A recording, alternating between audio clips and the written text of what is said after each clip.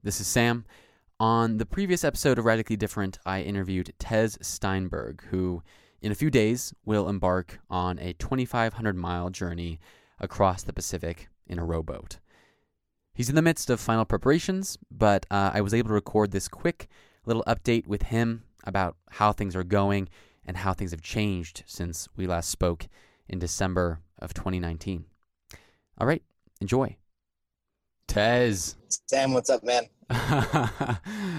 How are you? Pretty good. Pretty tired at the moment, but making progress with shit. All good. Awesome. Amazing. So where are you right now?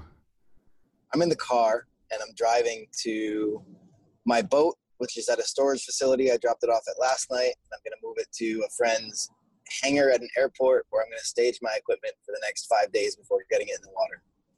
Awesome. So I'm curious, how are you feeling right now? Like when we last spoke, that was back in 2019. A lot has happened since then in the world. Wow. And a lot has obviously happened, right? I didn't realize it was that long ago. Okay. Yeah. It was probably like October, November-ish. Yeah. Or maybe it was December. I need to look back, but still, a lot has changed.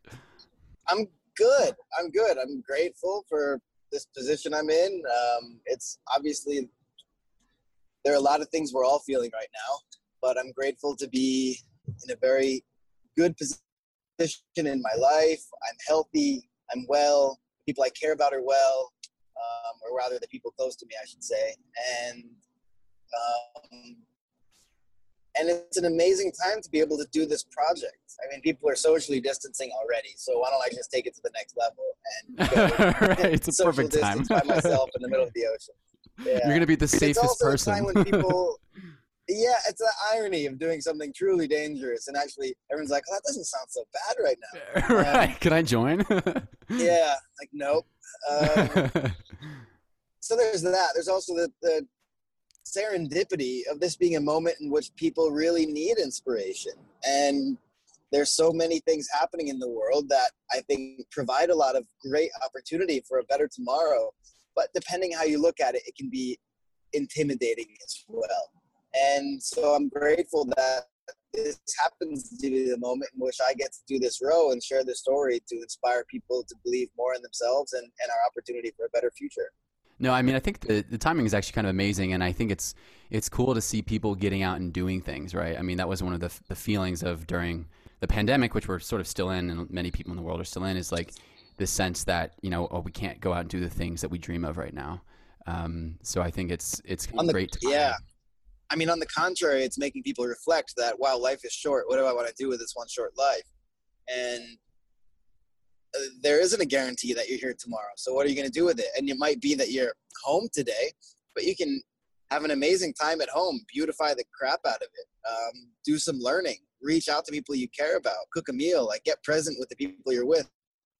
And we've just been so caught up in so many things. I think it's going to reshift people, at least in kind of the white collar space, people's work-life balance, and where they prioritize. And my friends in kind of the social impact space are like, this is helping people get more focused on the impact they want to make in the world. So I realize saying that is a very privileged position. Be like, I'm in a position well enough to say, how can I use this crisis as an opportunity?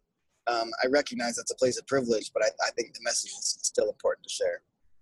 Yeah, I agree. Tez, I'm curious. I mean, for me, I felt like the theme, like the greatest theme in a way of our interview was that, was this idea of you saying and telling the world, I'm going to go and do this crazy ambitious project. And, so much of the scale of the project was related to just pulling it off, like just getting that boat in the water. So I'm curious, like, how do you feel now that you're, within a week or two out from actually like setting off on your own? Has that really synced in yet? No, yes and no. There are moments, there's kind of landmarks of how we orient ourselves to the world. And I can see some of those landmarks shifting. But I'm still so in the thick of it. There's so much I need to do still, Sam. I'm literally tracking hundreds of to-do items. And Yeah. And so it's hard to step back and reflect on it. I've had some time because I drove out from Colorado to Washington to pick up the boat. And then the past 2 days I was driving it down from Washington to California, and I, just arrived last night. So I've had some time in the car to reflect. And there are things like, for 2.5 years, Washington has been a center of my geography, not because I lived there, but because the boat was being built there.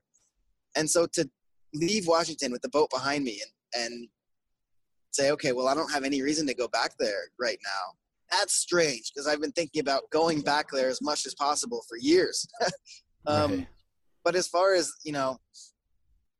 I haven't completely wrapped my arms around appreciating how close I am yet. Definitely there are times when I think about what it's going to be like out there by myself, and the couple days of training I did in the boat the other day. There are some moments where my first night on the boat in the open water, it was raining, the sun had just set, the boat was rocking in the wind, and I had to drop an anchor, which is not something I'll do on the ocean. But I'll have to pay attention to where I'm drifting on the ocean. And here I had to pay attention to how much I'm drifting with the anchor. And it was just me, man. There's no one else in that boat checking if I'm going to drift into land or something's going to happen. And it was like, all right, this is real now. I'm taking complete responsibility for myself and this boat. And the thing is, so many people have helped. Like, since we talked, the crowdfund has gotten way higher. I'm in the final 5% of it now. I've raised over $72,000 out of the 75 goal. Amazing, and that's man. Thanks to the generosity of so many people. And so it's not just, me looking after my boat. I'm like, this is something so many people have helped with. And I am conscious of their generosity and am just very aware of how to protect it, Yeah. Is there anything that you've learned recently or just sort of anything you want to leave people with? Because this is going to be the last little soundbite they hear before you set off. I don't know if I said this last time, but I guess one thing is we radically overestimate how much we can do in a year. A year really isn't that long, but we radically underestimate how much we can do in 5 years. And I haven't had 5 years for this project, but I've been planning it for about 3.5. And in the time since you and I spoke, Sam, so many more pieces have come together. I'm doing research for Scripps Lab, gathering samples of microplastics from the ocean, a data set that's never been collected before. We have an ocean classroom campaign. We're rolling out educational curricula for students, open source curricula on coding and marine science. That's going to be made available to schools and classrooms around the world. And there are all these other components of the project. People step up and they're like, okay, how can I add value to this? And it's not me doing it. It's just me creating a platform. And I couldn't have pulled that off in a year or 2 years. Like, I've needed all this time. Right. And so I guess as an add-on to what I shared last time, be wildly ambitious and give yourself some time to do it, and you can go even farther than you imagine. I love it. I think your story is sort of a perfect testament to that. Even in like the decision you made to sort of, you've had to pivot so many times and just that you're so close. So I'm super excited to follow along, man. Where can people sort of follow along on this journey as you set off? Thanks, Sam. Yeah, folks can just look up United World Challenge on podcast platforms to subscribe to the podcast, on Facebook and Instagram and YouTube at United World Challenge. And on unitedworldchallenge.org, we'll have a live map that not only shows where I am, but is loading all the photos and videos and blogs on the route I travel. So that'll be dynamic and adding new content as I go.